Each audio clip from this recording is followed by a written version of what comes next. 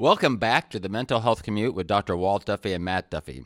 This episode, we thought we would tackle out-of-pocket cost in mental health care, because it seems in a lot of specialties, or at least some specialties, like you go to get eye surgery, LASIK, things done, you really don't think about out-of-pocket cost. You know that you're going to get some results, and you get to see the results pretty quick, almost instantaneously.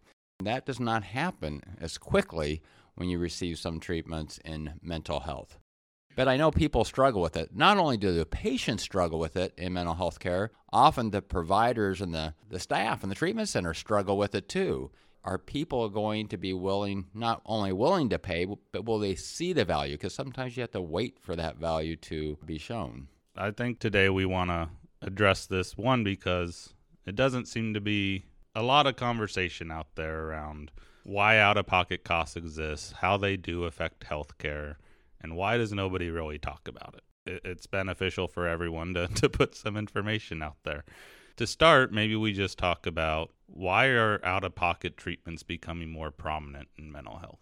Well, there are becoming more prominent because, one, more treatments are becoming available. And when you see that happen initially, often when treatments become available, they're not covered right away sometimes on insurance, or they're not covered as well as like trade name meds. New meds that are out there are not covered as well maybe as older medicines, which we call more generic medicines. And we have new treatments such as TMS, ketamine, Spravato, some of these things that are either off-label for FDA, off-label for certain conditions, or they're not fully covered. So even if they are partially covered, there's still some out-of-patient cost to them. In the old days where you would just come to the psychiatrist or the provider, the psychiatric nurse practitioner, PA, and come, and the only thing you'd have is the copay to the office visit. Now there's more to it. It's a double-edged sword of the new treatments, right? We're having more options for patients. We have things that are potentially having better outcomes, but it's bringing in a different expectation around who pays for that, how much is it going to cost, all those things to the treatment equation. I think what we want to somewhat explain as much as we can on a broad basis today is how the providers are addressing healthcare in this new landscape. You know, one thing that's unique to mental health is cost, or a person's finances are often tied to reasons why they may believe that they have issues with their health. If I was just in a better financial position, I wouldn't be depressed. There's this sometimes feeling from providers of, well, if I have to talk about a treatment that costs money, am I just going to worsen that person's outlook on care or their belief in their ability to get better if I don't think they can afford it? Yeah, that is what I sort of refer to. I have to take care of all areas of your life and consider those. If you really think about it, when you are talking with a patient, somebody who has mental health issues, it's really not about selling something. It's about, here are the options that are open to you. And my goal and my role in that is to talk to you about the options. Now, it might not be my role. I might have somebody else in my office who talks to you about the finances. We'll see if it works for you or not. It's up to me to let you know what those are, and it's up to you to decide whether that's something you believe would be good for you or not. Now, what we do see in people with mental health conditions, whether that's things like severe depression or they're having significant issues, and we've talked about this a little bit, is they often do not feel that they're worthy. They don't feel that they're worthy of the treatment. It's sort of interesting. You know, you go to aesthetics to get Botox for your lips or something like that, and, you know, there's not a second thought to paying for that out of pocket because there is no insurance to pay for that. Now, you get some pretty instantaneous things, but people will do that right away. But when they start looking inside themselves, and it's sort of interesting to me, I will make my outside look really good, even if my inside I feel crap. If I'm not feeling worthy, do I even bring that up to my family, my spouse? You know, I'm already struggling at work, hoping I can keep my job, you know, and now you're asking me to maybe fork over some money for these treatments. And I'm thinking about it as, I'm hoping to get you feeling better so you will keep that job. But when you're stuck in the ruts of things like bad depression, a bipolar episode, significant ADHD symptoms, some of these things, all you can think is sort of moment to moment. It is difficult to think more of long term for yourself. Yeah, I think that's an important thing to know, especially for the support system. The person who is receiving treatment may not be capable of making the best decisions around care and finances because of their outlook on what their worth is in treatment. A lot of times it's the support system, their spouse, their parents, someone like that who comes in and says, no, this treatment is something that we need to do for you. If you're not informed of the options of the healthcare of your family or your friend, if you're their main support person and having a different conversation around it, those people are missing out on opportunities because they're not viewing the situation in a clear manner. The other thing I think you hit on that is really important for me when I look at healthcare is when we look at a person, do you want to be informed as a patient or do you not want to be informed? And is your healthcare something that you want to know options of, or do you want to not be aware of something? I remember a story from a provider out in they were in California, and they treated someone for TMS who came from another office who also offered TMS. And I said, oh, that's interesting. Why would a provider send you a patient if they did the treatment in their office? They said, oh, they didn't send us the patient. The patient's spouse finally went in to the office with them, and they walked by and saw this TMS chair. And the spouse asked the doctor, oh, what is that thing? And the doctor got all excited and said, oh, it's this great new thing. It treats depression. It's got great results. And this person's spouse had been dealing with depression for a long time and not getting better. So they said, well, why have you not brought this up to us? Why are we not informed of this? And the provider just told him, oh, you can't afford it. I didn't talk to you about it because your finances won't allow it. And of course, they were like, well, you don't know everything. So they weren't going to continue treatment there. And they could afford this service, so they found it somewhere else. And I think that's sometimes where, in my experience, providers get a blind eye in the finances is it's not always the person, right? Sometimes it's their support network that actually comes in to support them during those times. From a patient perspective, I think there needs to be some understanding of the fears providers have in bringing up some of these treatments to you.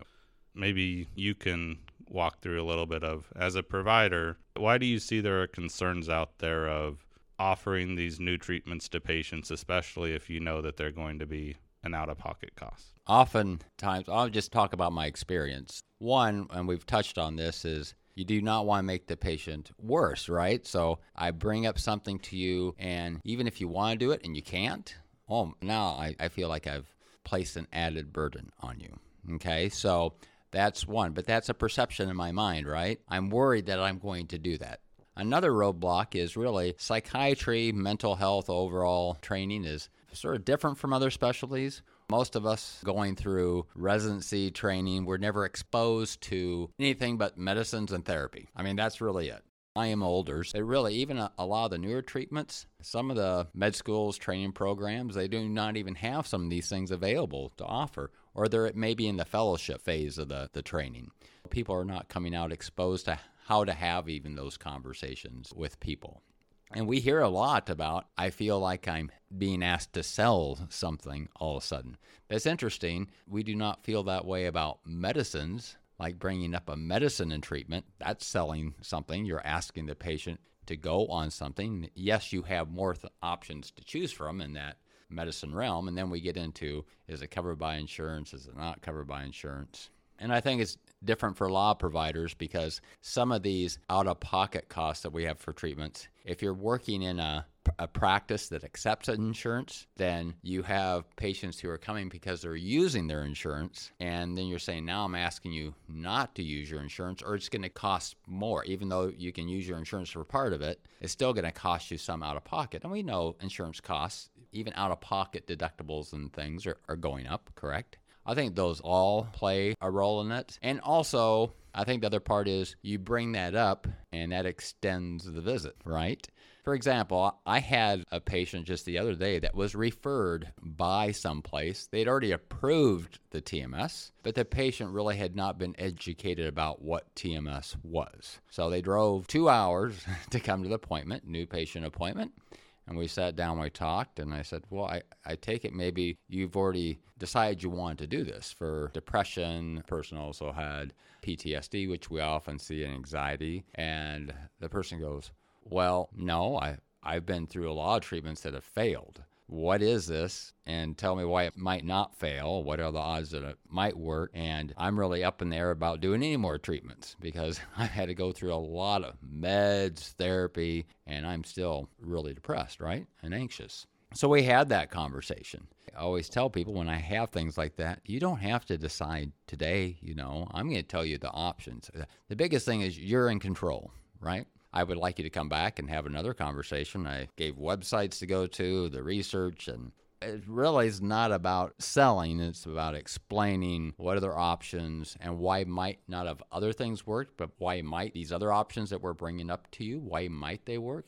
It's interesting if we talk about knees, people will go and, go do physical therapy. Well, that's not really helping my knee. The next step, we're going to put injections into your knee, right? We're going to see if that will work. And you're going to get those steroid injections maybe every 3 months. So we're going to do that. Okay, we do that. Well, we think there might be a nerve. So we're going to try this spinal stimulator thing, and we're going to put that on, and we're going to see if that works. And that is, a next step up. And, and your insurance might cover it and might not. We'll go through this. Okay, well, I'd like to be able to walk. So will you do something? So we do that. And all those fail, and so we've gone through, 3 treatments there? I know you're only like 52. You really need a knee replacement. Well, I don't really want a knee replacement. Well, we've done those. You might not want it, but, we've done all the conservative things, and I'd like you to be able to walk. And the more you walk like that on that knee, you're putting extra pressure on your other knee. So let's have a conversation. Well, is it covered by insurance? But say it's not. Are you working? Are you not working? Is that going to limit that? What are you doing with the kids, the grandkids? And people give those options to people, right? It's really no different. And then we're talking about one knee versus your whole brain, that operates this whole system. This is what's really interesting to me. If we could just take your brain and put it outside your head and have you hold it and carry it around with you a little bit, I think we would have a much easier time of getting people to pay for some of these things. If you're walking around with your brain and it has we had this Likert scale of faces in our TMS room. The Likert scale is, 1, I'm really depressed. So it's a really sad frown, a different color. And then you get all the way up to 7 to 10 where you have a bright, smiley face, yellow, big smile. Just think if you were walking around with your brain and it looked like you felt. And you can't do Botox for that brain, But you have these other things where you can make it look like really bright and yellow like the other people that are happy. Because other people would now see how you really feel, right? If you have a pretty brain or a sad brain, it'd be a different conversation. A person who's seeking care or someone in that network, somewhat you have to decide for yourself. Do you want presented to you what's standard, or do you want to initiate the conversation of, I want to know my options, and I want to know at this moment in time what's really the best option, and then you can evaluate for yourself whether or not the financial side or the life impacts like TMS, you do have to come to the office every day. It's different than a med that you don't have to have that. So there are other things that come in that you have to decide. But the first decision is, do you want to be informed? And if you want to be informed, you really need to let your provider know that you don't want them to have all their fears about bringing something up to you at this time, that it's okay. You need to reassure them maybe a little bit and initiate the conversation of how you want your provider to inform you of your options. Well, interestingly, glad you brought that up because you're right. If you're going to use insurance, like for TMS, transcranial magnetic stimulation, you have to come in every day. If you're not using insurance and you're self-pay, say you're having to drive or it really is cumbersome, I can modify your treatment schedule. So I might only need you to come in once or twice a week because I can do multiple treatments in a day. So I can really modify things and get the similar outcomes. But you're right. You make my job so much easier if you come in and say, I've looked around myself a little bit. And this is what's been great about social media. There's a lot of information out there. And I would like to explore this. Well, insurance might not pay for that. That's not what I asked you. I asked you, is this like something we can explore? Is this a treatment option for me? Is this something you even offer? With that, I think we'll wrap up this episode. And If people would like us to talk more about this, we'd be happy. I mean, there's so many things to talk about, whether it's just out-of-pocket costs for medications and how does that do, prior authorizations. Oh my gosh, that's a topic to itself. Thank you for catching us on this episode of the Mental Health Commute. Well, I want to say compute, folks, so we're just going to leave that blooper in there.